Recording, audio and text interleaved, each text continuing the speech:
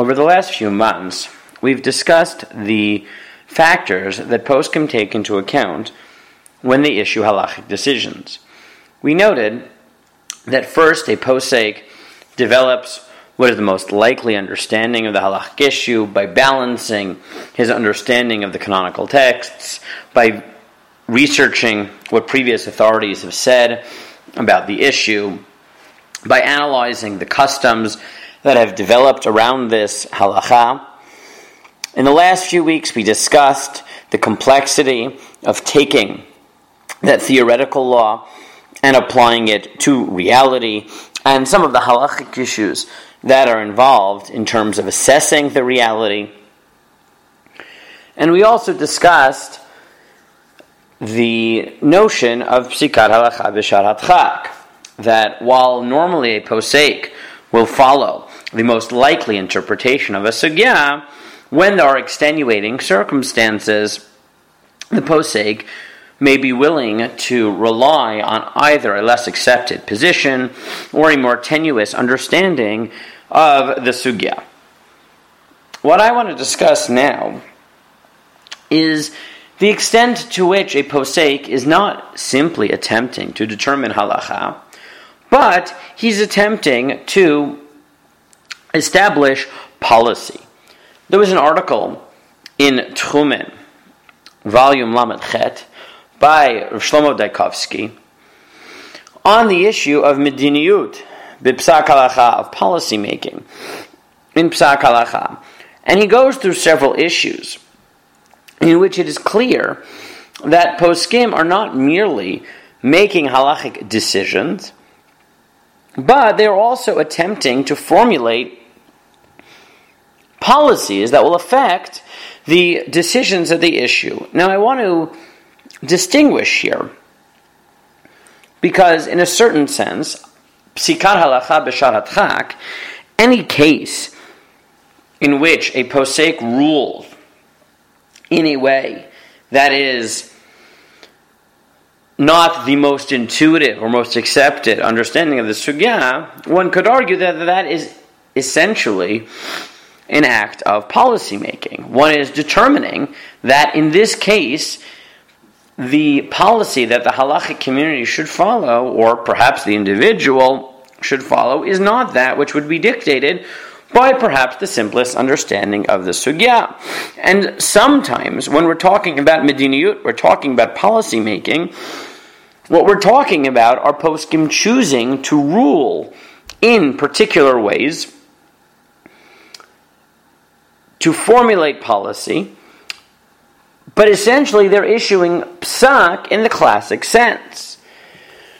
But there are other instances in which one sees that poskim are actively not attempting to claim that this is the halacha, that this should be followed because it is the law.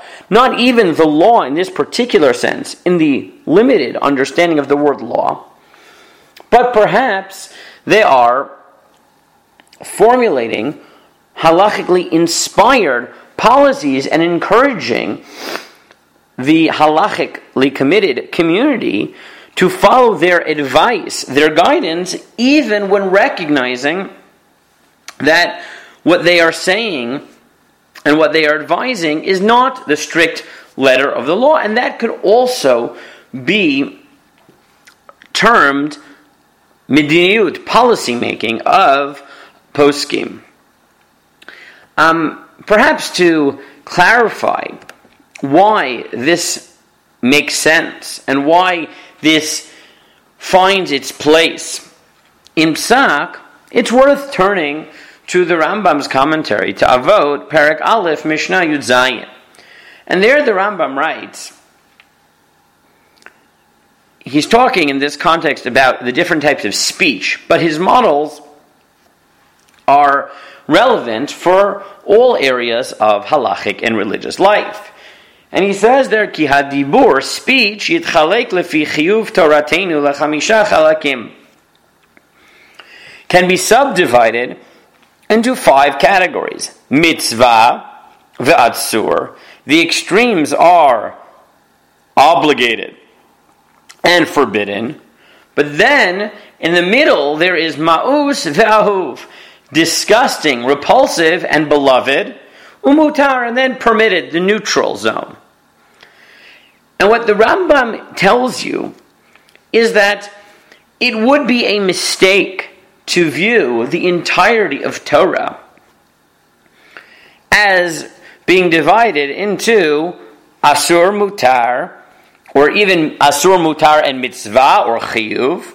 It would be a mistake to limit the entire world to neutral, obligated, and forbidden. The Torah, in addition, has values that it tries to give over to its adherents, and therefore there are categories where it's not per se forbidden, but it's the wrong thing to do. It's not per se obligated, but it's the right thing to do. And I think that poskim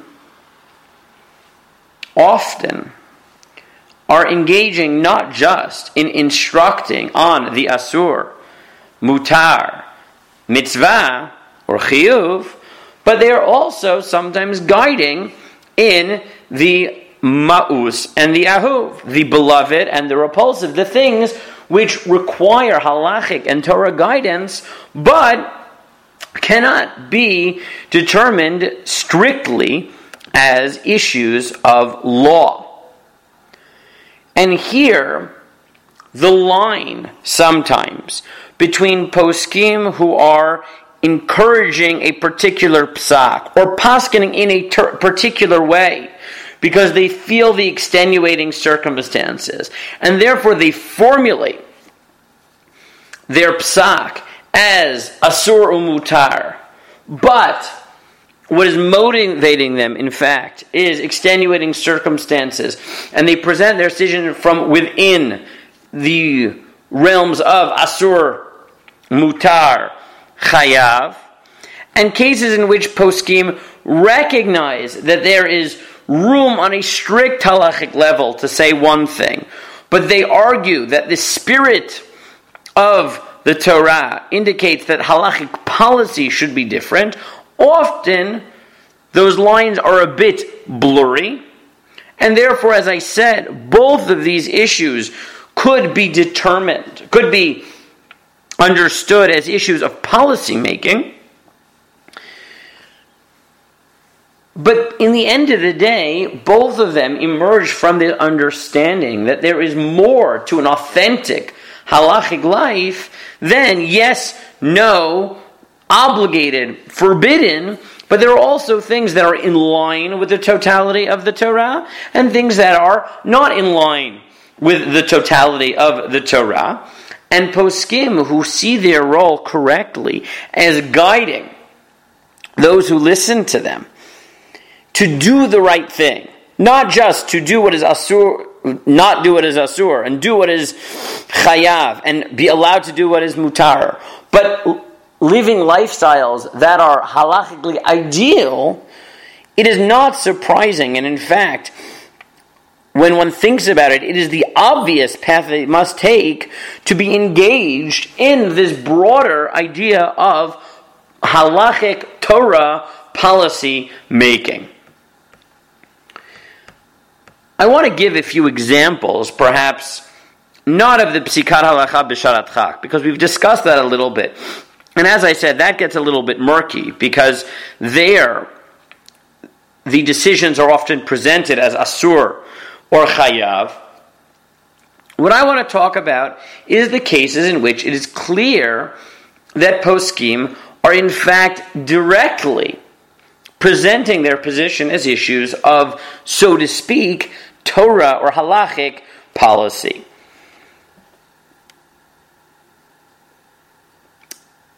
One of the clearest examples, I believe, is found in a celebrated tshuva of the Nodab Yehuda, Rav Yecheskel Landa, in the Mehedura Tinyana of Yeridea Siman Yud. The Nodab Yehuda was asked whether it is permitted to hunt. Now, this tshuva is often miscited, and people say that what the Nodab Yehuda writes there is that it is forbidden. However, that does a great disservice to this particular responsum by the Nodab Yehuda. Because in fact, the Nodab Yehuda goes to great lengths to explain why it is probably not forbidden meikar hadin. And he notes that the potential halachic issues that one might face are tsar balei chayim, the prohibition of causing pain to animals, or bal tashchit, the prohibition of wanton destruction. And he goes through at length in the tshuva arguing that it's probably not tsar balei chayim, because human beings are permitted to inflict pain on animals for the benefit of human beings. And it's probably also not bal tashchit if the person enjoys hunting. And it's not done derech hashchata. And then he notes that maybe bal tashchit is midirabanan when not referring to fruit trees, which is the context in the Torah. At any rate, he notes that he believes that the strict halachic argument to say it is forbidden is actually not so strong. And yet, after saying that he doesn't think it is forbidden, he says, Omnam ma'od ani tamea al gufa davar. I am shocked that someone would ask this. V'lo matzino ish tzayid rak b'nimrod uve'esav. Because in the Torah, the only hunters are Nimrod and Esav. Ve'ein zeh darkei b'nei Avraham, Yitzchak, v'Yaakov. This is not the way of the children of Avraham, Yitzchak, and Yaakov. Upok chazi lomar t'valeot et chadesh, etc. And then he goes on and he quotes several sources. But his fundamental argument, he says, "Nam gamzeinu inyan lenido didan datam kishabau lishov makom bnei adam ve'imanu liyadam bechol yargem v'shav yishem lefei tumau." Cases in which you do see the killing of animals, he limits them. It's maybe when you don't mean to. Or perhaps if they happen to come to you, so then it's permitted to kill them.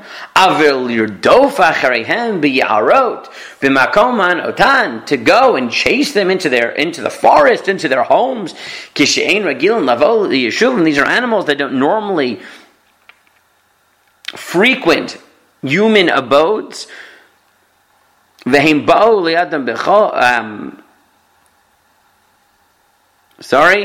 Ein kan mitzvah ve'ein kan rak lirdov achar ta'avat libo v'atzan din meketavid. This is not a mitzvah. You're just following your yetzer hara. Umishu iza tzarich lazel parnasado mitzeda kazo bazel lo shayach achzariyut. If this is your parnasa, you're a furrier. Okay, so it's not cruel. Harei shochdin behemot v'chayot v'ofot u'midin dagim l'tzarach adam. We kill animals to eat.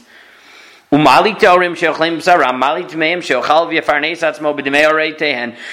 difference from a halachic perspective. If you're killing them to eat, you're killing them for parnasa. The animal world is given over to human beings. But this is not for your sustenance. But if it's not for your parnasa, it's not for your livelihood. That's just cruel. And then he notes, Va'ad kan dibarti. At the end of the tshuva, he goes back and says, well, maybe it is dangerous, so maybe there is a formal prohibition based on the Mishmartem el nafshotechem. But before that, he says, Va'ad kan dibarti mitzad yosher ha'hanaga shera'ui la'adam l'archik mizeh. Until now, I have spoken from the vantage point of that which is proper for each person to distance himself from this. And now I'll say, okay, maybe it's also prohibited because B'sakanot gdolot, makom gedudei chayot, Rachman amar v'nishmartem od lenafshotechem, because you have to go to dangerous places, etc. But what is striking about this tshuva is that he tells you that the main argument he's making is not that it's asur. The fact that it's asur for him is basically an afterthought. Is that once, well, it's not justified in the spirit of the Torah, so then it's not justified because it's an unnecessary danger. And he even goes through all the potential halachic arguments and rejects the main ones, and only comes up with sort of this ancillary outside concern of safety. But he tells you that his decision is mitzad hayosher. It's based on the right thing to do, what people should do, based on the narrative spirit of the Torah that he developed from the fact that Jews are never described as hunters. It's only Nimrod and Esav who are negative characters in the Torah. And the note of Yehuda, therefore, is here very explicitly engaging not in psak, in the sense of asur mutar, chayav, but he's engaging in policy.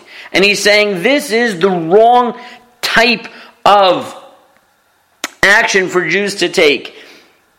And he doesn't pretend that he's issuing a localized psak, that there's a sif in Shulchan Aruch he can point to that says yes or no.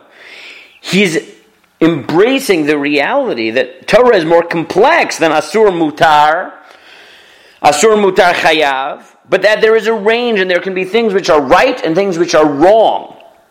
And that the job of a posek is not just to say yes or no, but is to encourage people to take the proper Torah action.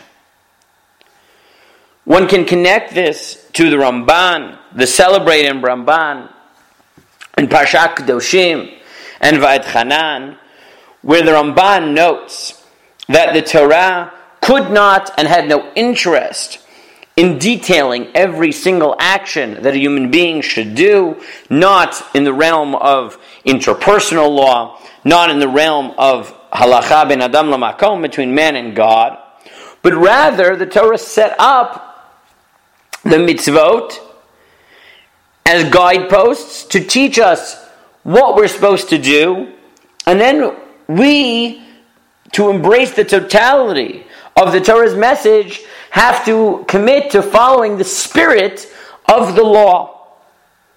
As I once heard it very succinctly summarized by Rabbi Menachem Lichtag on my first Shabbat in Yeshiva, the way the Ramban views the Torah is like a connect-the-dots picture. The mitzvot are 613 dots, and the picture that emerges is the spirit of the law, and we are bound to follow the spirit of the law as well. And the Ramban argues that there are two separate mitzvot that obligate this, or separate psukim that obligate this. In the context of Ben Adam Lamakom, this is Kedoshim Tihiyu, you should be holy. And in the context of Ben Adam L'Chaveiro, interpersonal law, it's V'asita Yashar V'hatov. V'hatov, you shall do the right and the good. And the Ramban writes,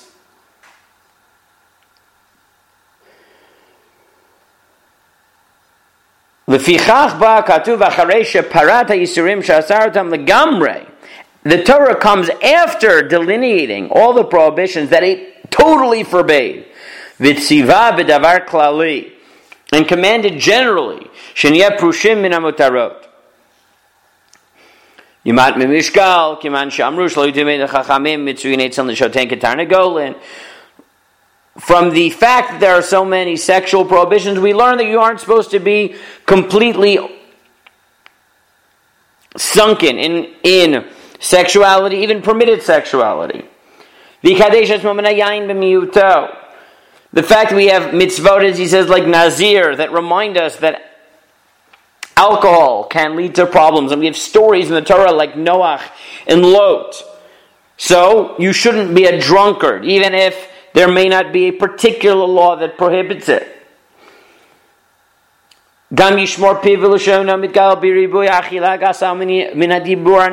shouldn't eat too much and be a glutton. You shouldn't speak in unrefined ways, etc.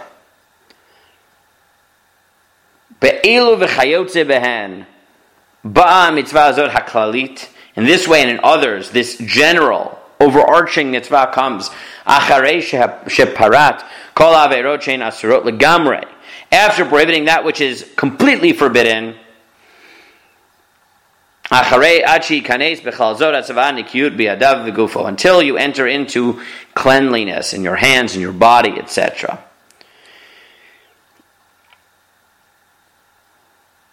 And here too the Ramban argues that the totality of Torah cannot be summed up in what is a mitzvah, what is asur, what is mutar, what is chayav.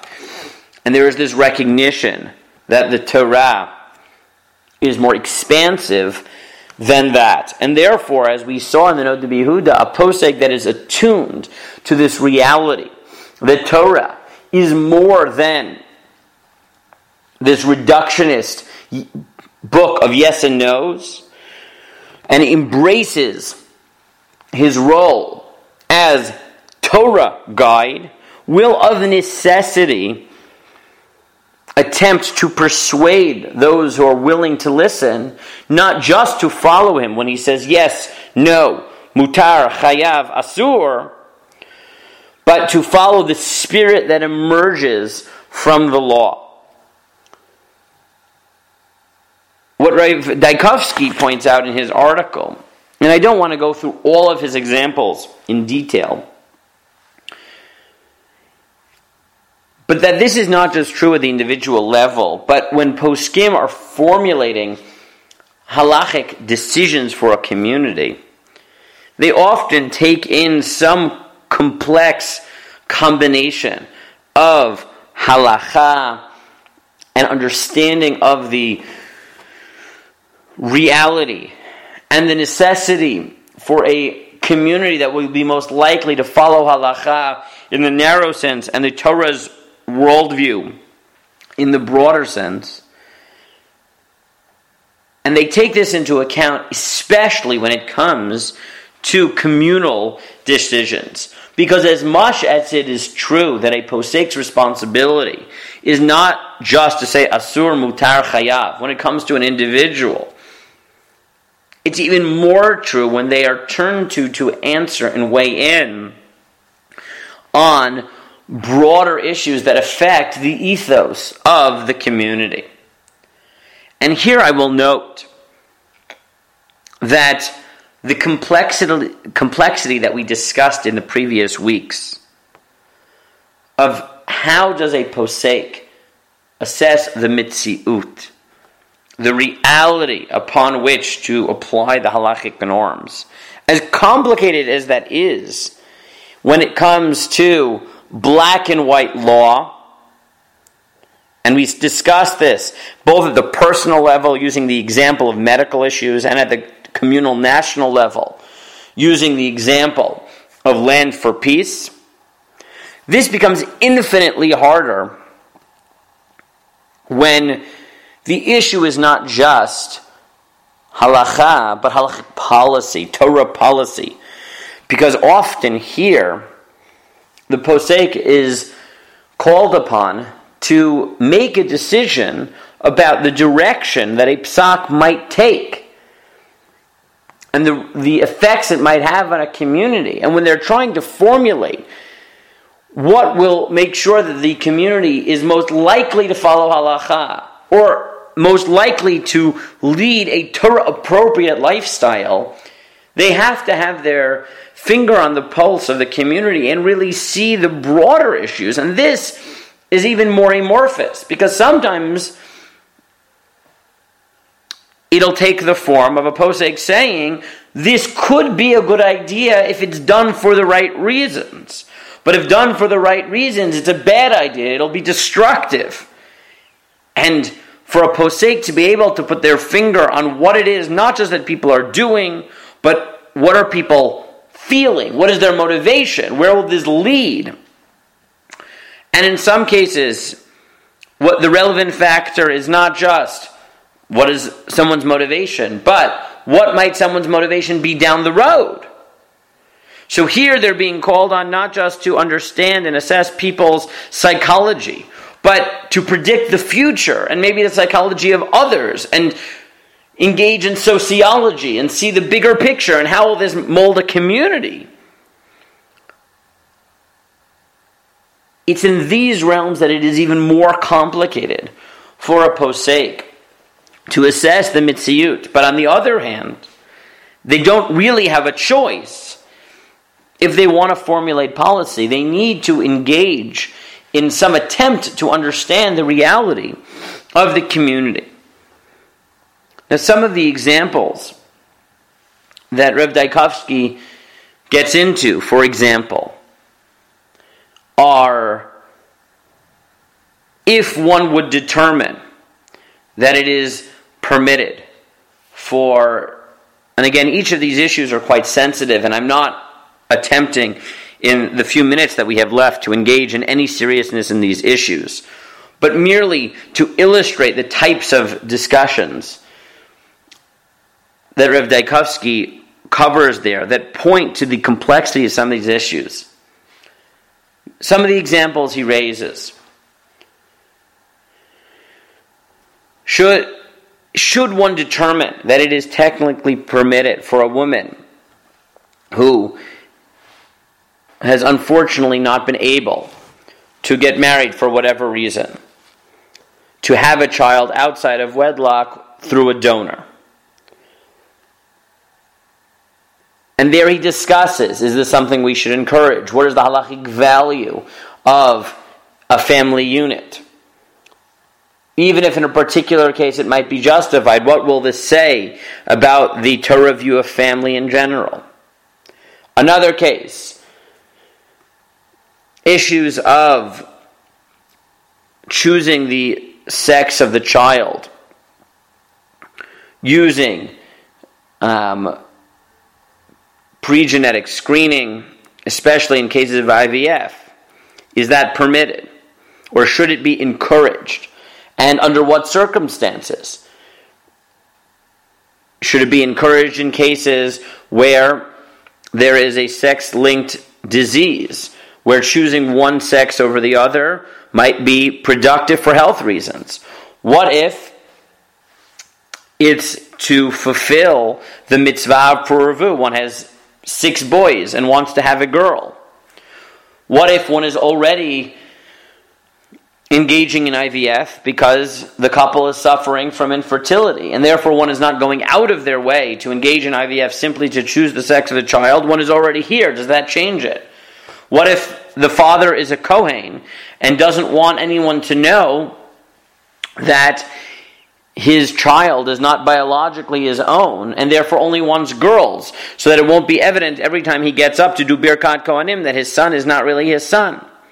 And a host of other issues are discussed by the poskim when they try to formulate, should this be something that even if we could determine that it's mutter, would it be something that we would encourage, and under what circumstances? Should restaurants that violate halacha that does not relate to kashrut, whether it be Shabbat, the entertainment they allow, or anything else, should we give them a hashgacha? On the one hand, it could be that by giving them a hashgacha, you're ensuring that many people who don't care about kashrut per se and simply frequent this restaurant because it has good food, or this hotel because it is in a nice place, will unwittingly eat kosher. But on the other hand, will this give the wrong perspective to the community and indicate that perhaps that the Rabbanim do not care about these ancillary issues and they limit themselves to kashrut?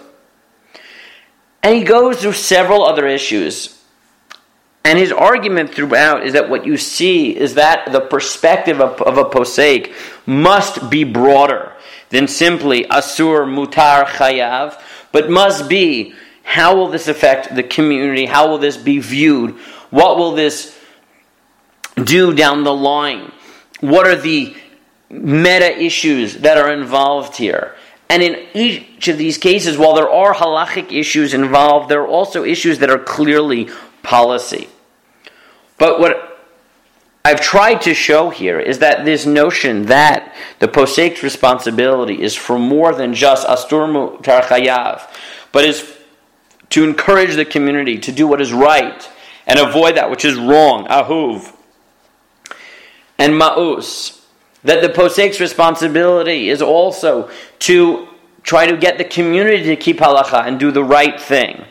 And therefore it is the responsibility of a responsible posek to pay attention to the broader issues and care about policy concerns that are inspired by halacha, inspired by the Torah, but are not necessarily reducible to black and white law.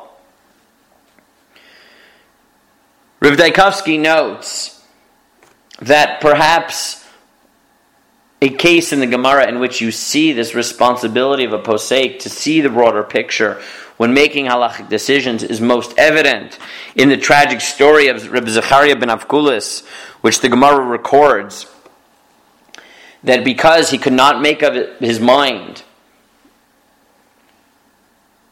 of what to do in the story discussed in of Gitin, of Kamsa and Bar Kamsa, where he couldn't decide whether it was worth risking that people would think that one who puts a mum on a korban should be put to death, or whether people would think that the penalty for putting a mum in a korban was death. Because he couldn't make up his mind and was just frozen, the Gemara says that that's why the Beit HaMikdash was destroyed. And in this Gemara you see that the Gemara is critiquing not necessarily his psak, but his inability to take the broader perspective and make a decision. And this points to this notion. And I think there are different ways of understanding the exact critique that the Gemara has of Reb Zechariah ben Avkulis, but I think it is undeniable that the Gemara is critiquing him, not per se for his psak, but as the Gemara says, mitoch anvisanuso, shel Reb Zechariah ben Avkulos, hechrev et beit mikdashenu. It was his indecision that led to this destruction of the Beit HaMikdash. And here, again, the Gemara is not critiquing him for his psak, but for his inability to simply act as a leader and make a decision, any decision. And this already indicates this recognition that the role of posek is beyond that of saying asur, mutar, and the like, but is attempting to create a community which is committed to the broader values and doing the right thing and being ro'ed and nolad and seeing how things will develop and trying to make holistic decisions that are true to the totality of the Torah. Next week we will return to this issue and focus not just on the broader concerns that poskim must take into account to give a full Torah decision, but also the role of rhetoric, meaning the way that poskim say things and how important that is when it comes to encouraging this type of broader value system when writing halachic decisions.